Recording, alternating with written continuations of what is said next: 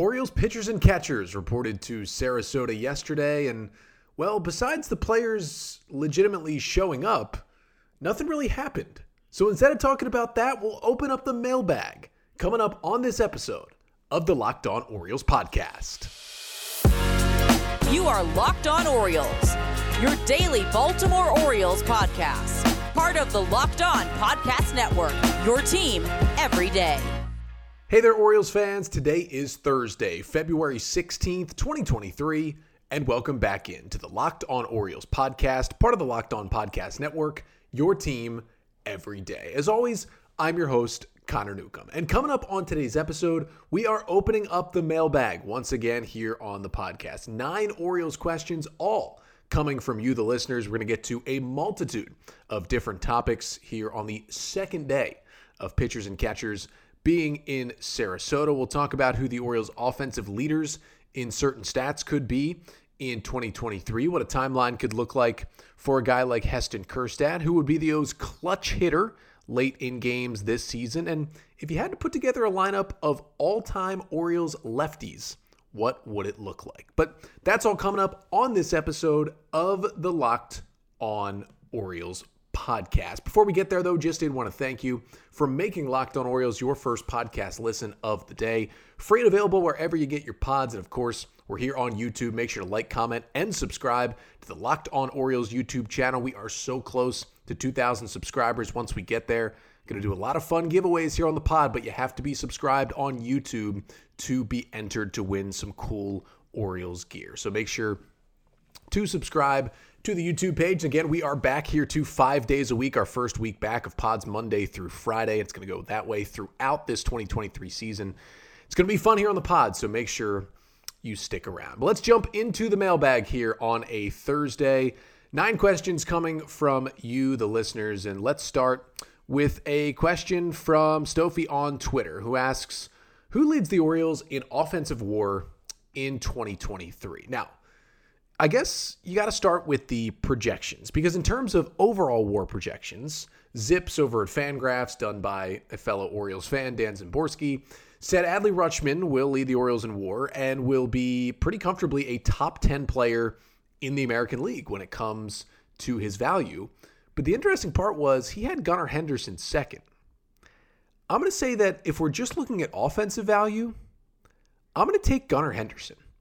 I think his 2023 season is going to be that good. Now, he's going to have a couple of dips because it'll be his first full season in the major leagues. But I'm going to take Gunnar Henderson here. I think Ryan Mountcastle and Adley Rutschman will be close behind him for offensive WAR. But give me Gunnar. I think Adley will lead the team in WAR just because of how good he is defensively as a catcher with pitch framing. All he does for the team, he'll be number one in that category overall. But if we're just talking offense, I think Gunnar Henderson can have a season where he's hitting 280.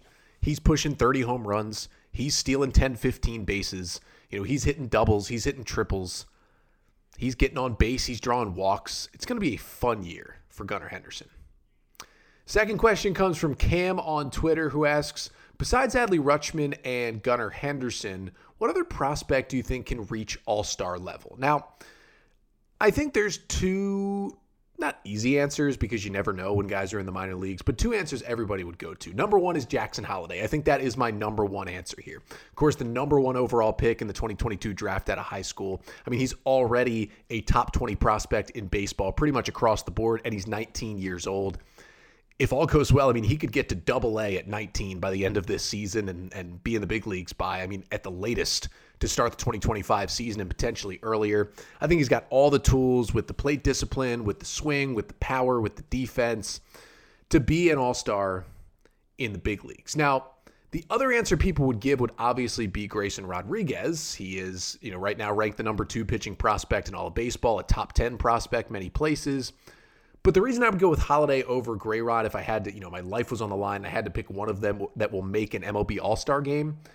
There's just so much variance with pitchers year to year, also with injury risk as well. Grayson missed a good chunk of time last season because of an injury, and he's going to be in the big leagues this year. I don't know if he's going to be an all-star in his first big league season. I think he'll be good, but honestly, I think Jackson Holliday at this point, even though he's 19, might be more of the sure thing just because he's a hitter versus a pitcher. If I'm digging a little deeper into the Oriole prospect list, not going with Holiday and Grayson, who are the, number 2 and 3 prospects in the system, and I think most people think are going to be legitimate all-stars. If I go down the list a little bit, I really like Dylan Beavers. I really, really like Dylan Beavers. I think that, that swing is funky, but it works, and I think the Orioles won't completely overhaul it, but they're going to make adjustments. They already have, and they'll make tweaks as he moves up the minor leagues, but he already got to Aberdeen after being drafted in 2022.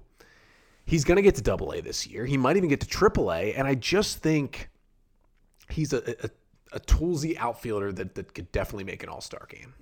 Our third mailbag question of the day comes from Austin on Twitter, who asks, how realistic is a Heston Kjerstad MLB debut this season? Now, obviously, this question comes from Kjerstad's comments at the Birdland Caravan a couple weeks ago, where he said, his goal is to get to the big leagues by the end of the 2023 season. And you'd like to hear goals like that from a guy who's gone through so much since the Orioles drafted him 2nd overall in 2020 out of Arkansas. But if we're putting a percentage chance on it, I'd give it like 1%.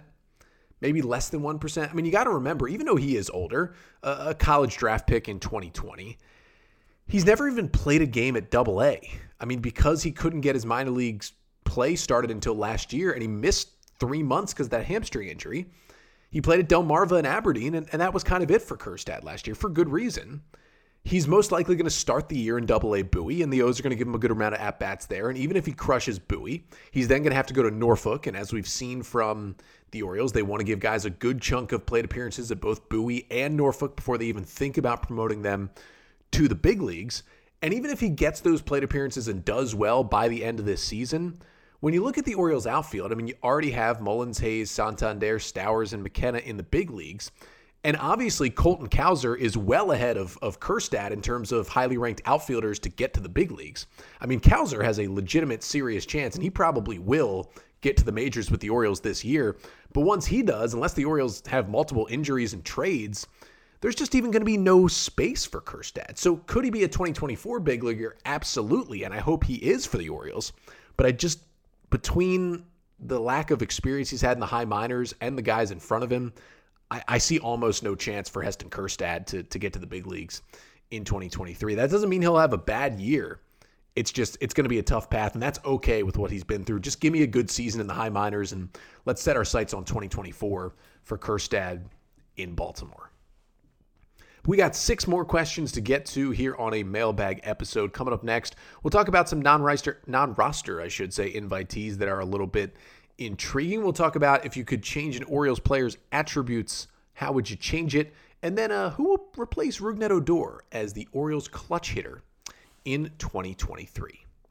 But first, this episode of the Locked On Orioles podcast is brought to you by FanDuel Sportsbook.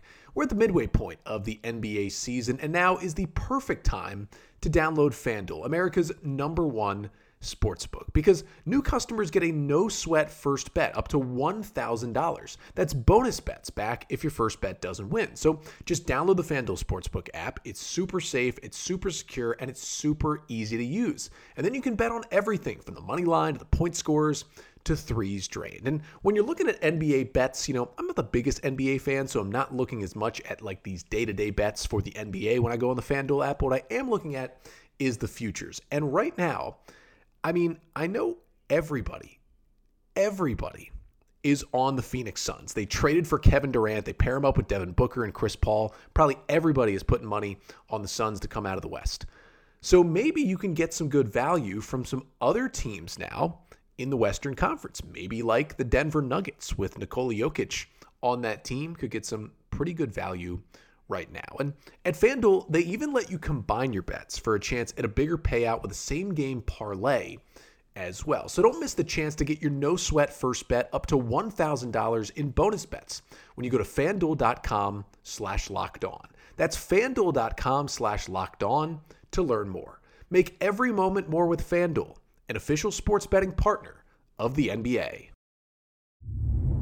So we're back here on a mailbag episode of the podcast. 6 more questions to get to, all from you, the listeners. Thank you so much for submitting your questions here to the podcast. Our next question comes from one of our favorite listeners and good Orioles follow on Twitter as well, Vivek, who asks, who is the most intriguing non-roster invitee coming to camp for the Orioles? So a couple weeks ago, the Orioles released that list of non-roster invitees, and I talked about the list a bit last week on the podcast, but I'll split this up into two categories. I'll split it up into legitimate prospect and then fringe guy / minor league signing / waiver claim guy. So for prospect, when I talked about it last week, I said Jackson Holliday because it's just awesome that Jackson Holliday is going to be in big league camp. But besides that, if we're talking about more of a guy that definitely has a chance to play for the Orioles in 2023, I think I'd go with Connor Norby. Because with all the hype around Jordan Westburg, minor league player of the year, had a long time in AAA. He's close to the big leagues. And then Joey Ortiz having that crazy second half, getting to AAA, hitting well, and being added to the 40-man roster this offseason. I think the other infielder who's going to be in the starting infield in AAA Norfolk to begin the year, Connor Norby, is a little bit under the radar. All this guy has done is hit, both in college at ECU and since the Orioles took him in the second round of the draft in 2021, he just hits and hits and hits. He's hit for more power now since he's got to the pros. The O's have gotten that out of him. He had a crazy stretch right when he got called up to AAA Norfolk last season. Now, again, there's no way he's on the opening day roster for the Orioles, and he's going to spend still a good amount of time in Norfolk just because he's an infielder. He's a little less versatile. The O's have tried him in left field, so maybe he'll be like a second base / left fielder, which give him a little better chance to get to the big leagues soon. But I want to see, as this guy has risen so quickly through the system and is hit at every level, how he does at this point, less than 2 years removed from being drafted, against legitimate big league pitching, which he'll see from time to time throughout his time in big league spring training. It's going to be really interesting to watch. And then the other guy I want to see is Franchy Cordero. I think, as I talked about on yesterday's episode predicting the opening day roster, I think he's got somewhat of an outside chance of breaking camp with the Orioles, especially if there's an injury or if the O's just really want to get another left-handed power bat in there that can play first base. I think Cordero might be the best option of the guys in camp. And we know what's happened with him over the years when he's been in the big leagues. He has just, historic swing and miss numbers, but when he connects with the ball, he hits it harder and farther than pretty much any player in baseball at times. So you get it up into that wind at Ed Smith Stadium in Sarasota. He connects with some balls. I don't think he's going to make the team. We'll see if he ends up in AAA with the O's or has some sort of opt-out that makes him a free agent after spring training. But I just want to see him connect with some balls. And, the guys over at BSL on The Verge had a good point on their podcast this week saying, if anybody could get hot and force himself onto that last spot in the roster, it could be Cordero, because if for 2 weeks he's just launching balls into the sky in Sarasota, it's going to be tough to keep him off the roster potentially, and so he could sneak his way on, but I'm interested to see him in spring training. Next question comes from Jonah on Twitter, who asks, if you could edit any Orioles attribute to 99, I guess video game style here, what would it be? And Jonah actually gave two answers when he submitted the question. And I went through the team and I kept coming back to his two answers because I honestly do think the two players that Jonah mentioned at the end of his question are probably the best two answers. So I went with a pitcher and a hitter here. I think the pitcher is DL Hall, and I would put his command up to 99. I think anybody would do this for the Orioles because when you look at Hall's stuff, it's probably the best stuff on this Orioles pitching staff right now. You got a left-hander throwing mid to high 90s from the left side with a wipeout slider and a really good changeup against right-handers. It's a legitimate dominant three-pitch mix with a curveball mixed in there for a fourth pitch as well. But as we know, throughout his time in the minors, the command has been an issue, and it's what, along with a few injuries here and there, has held him back a little bit. He's still a top 100 prospect most places, and I hope he's going to be on the O's opening day roster this year in whatever role it may be, but it's held him back a little bit, that command, we all know. If he had 99 command with that stuff, he'd be one of the best pitchers in baseball. It would be insane. So give me DL Hall with the 99 command. And then for a hitter, I'd give Ryan Mountcastle 99 plate discipline. We've talked about how unlucky Ryan Mountcastle's 2022 season was. He hit the ball harder than basically any other Oriole and just continued to hit the ball right at guys. All of his expected stats from StatCast were well above what his actual stats are, which means he's probably going to have a resurgent year in 2023, and I'm excited to see it from Ryan Mountcastle. But the thing is, even if, those balls start falling in, which they should, he still does have a chase problem. not as much of a swing and miss problem. It's more of a swing and miss problem because he chases too many breaking balls out of the zone, especially from right-handers, sliders that just run down and away, and he just can't lay off. If Mountcastle could even become average in plate discipline and get a little luckier, he'd be an all-star. But if he could go to 99 plate discipline, this is a legitimate stud every single year. And so, yeah, I'd like to give both those guys, Hall and Mountcastle, those 99 ratings. Next question comes from Ben on Twitter, who asks, who will replace Rougned Odor as, quote, the clutch god for the Orioles in 2023? Now, if you watch the O's in 2022, you experienced the roller coaster of Rougned Odor. There were a lot of ups, there were a lot of downs, and it was an interesting season to have him be kind of the main second baseman throughout that breakout year for the O's. And Odor, still a free agent. Really haven't heard any rumors about him signing anywhere. I'm actually unsure if he'll even get a major league deal at this point. I mean, he's still 29, but I don't know if somebody's going to bring him in. At least on a minor league deal they will, but we'll see. But Rougned Odor, despite the general struggles at the plate, he had over 1,000 OPS, 1,003 OPS, and a 181 WRC plus. He was 81% better than a league average hitter in what Fangraphs calls high leverage situations. He had 59 plate appearances last season in those high leverage situations with an OPS over 1,000. We know he had multiple walk-offs, a couple of huge game tying home runs. He was great in those spots, but even though Odor is still a free agent, I think we're pretty much all in agreement the Orioles are not bringing him back at this point, especially after signing Adam Frazier. So when you look at the Orioles, or the other Orioles in the clutch, it was actually really interesting last year because if you think about just the aura of the team, you remember some big comebacks the Orioles had, some big hits the O's had in the ninth inning. But what's actually interesting is the Orioles were one of the worst teams in baseball in high leverage spots. The Fangraphs high leverage index is, 7th, 8th, or 9th innings or extra innings when the game is either tied or, the tying runs at the plate, big spots in the game.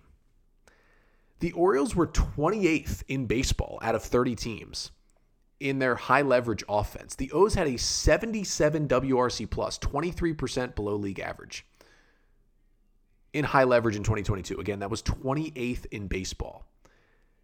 I mean, they won 83 games, which was awesome, but even though it felt like they had some cool moments in the ninth inning, in general, their hitting in high leverage was one of the things that kind of held them back from making the postseason last year, which was kind of interesting to look at. But Odor was really one of only two guys who got it done in these spots. It's kind of easy to guess the other one. Yeah, it's Adley Rutschman, who had a 134 WRC plus in 39 plate appearances in high leverage spots last year. Everybody else was, by WRC plus standards, below league average, and some of them well below league average in those high leverage spots. So honestly, it's hard to pick one of the returning Orioles to be the new clutch guy because they were all really so bad at it in 2022. Now, it doesn't mean some of them couldn't turn it around and have the clutch gene this year. And it's hard to really quantify clutch. It's something that's more random than anything, just when you're getting the hits.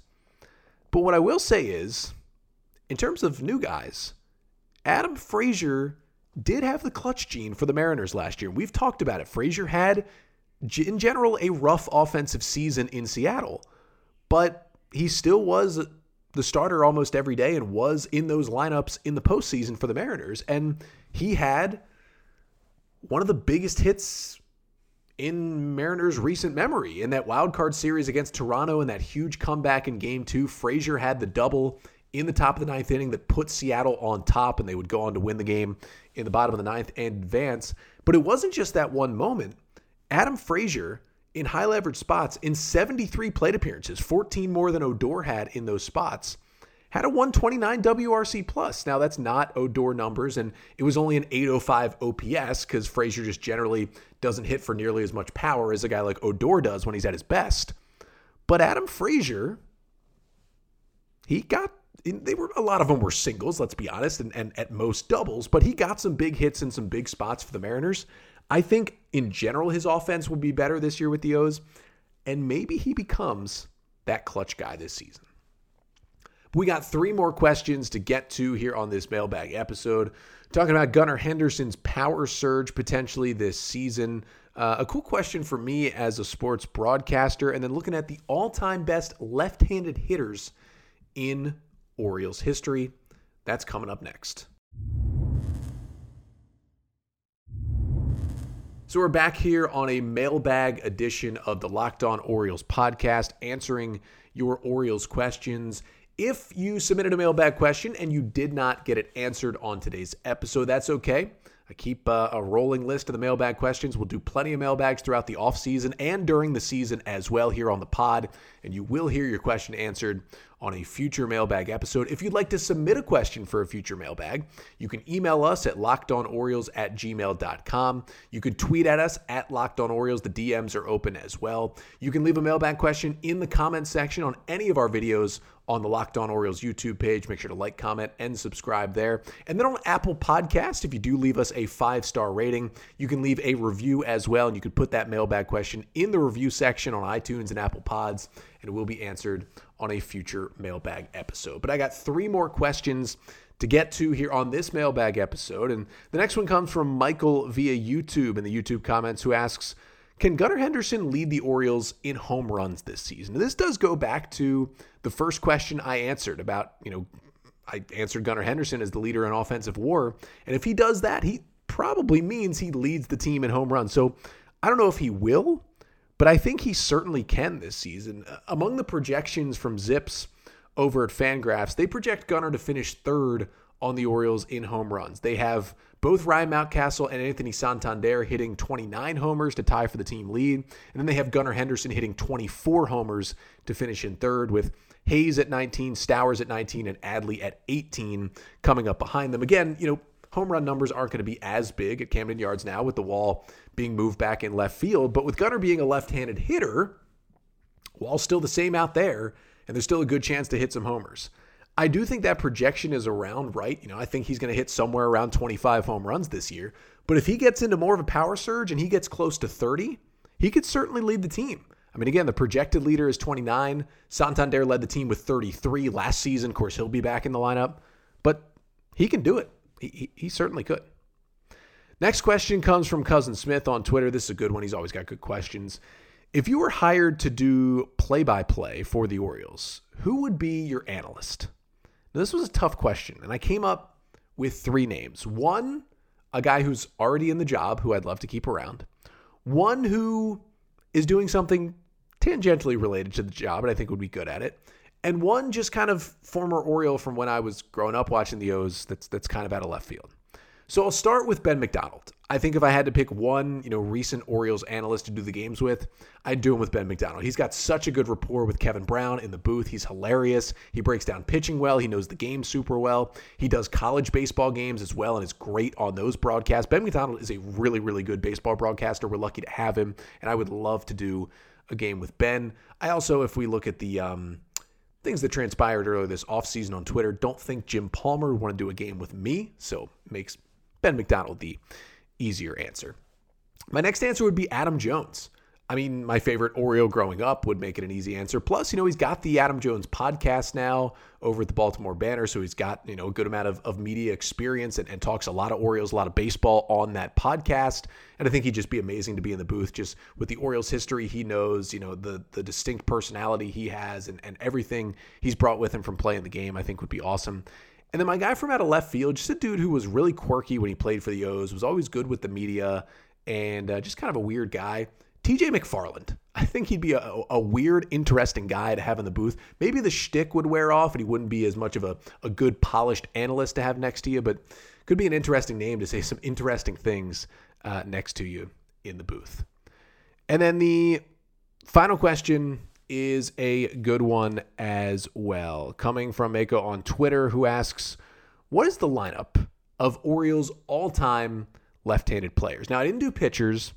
I just did a 1 through 9 of left-handed hitters, and I did purely left-handed hitters. Didn't include any switch hitters.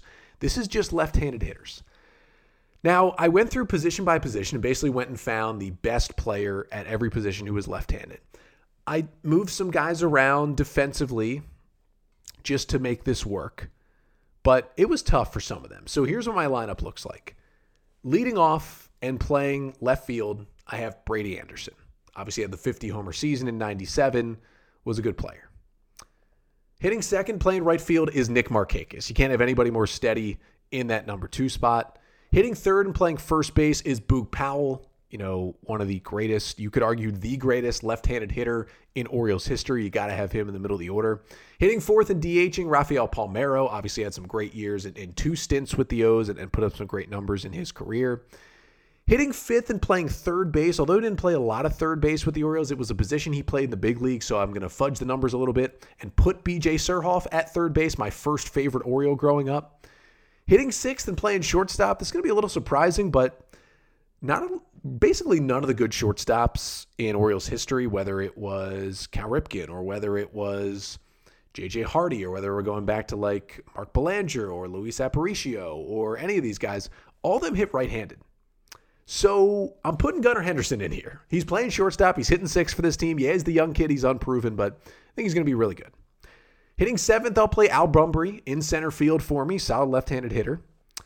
Elrod Hendricks, one of the great all-time Orioles, both as a player and as a coach as well. He'll be my catcher batting eighth. And then I got to say, there was basically nothing in terms of second baseman. You think back to the second baseman of Orioles history, essentially none of them were pure left-handed hitters. So I didn't do as much research here because I was looking back and I was just like, none of these guys are especially great.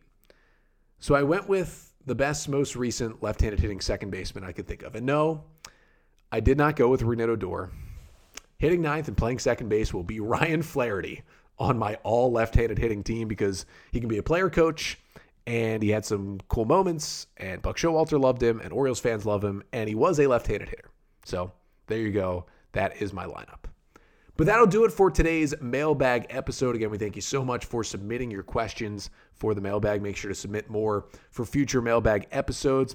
We'll be back for one more episode of the pod tomorrow, taking a look at some news and notes from spring training. We didn't get much from Wednesday, but it looks like workouts will really start on Thursday. We'll start to get some info on some of these guys, and we'll break it all down to finish off the week on tomorrow's episode. But until then, I'm Connor Newcomb, and this has been the Locked On Orioles podcast, part of the Locked On Podcast Network. Your team, every day.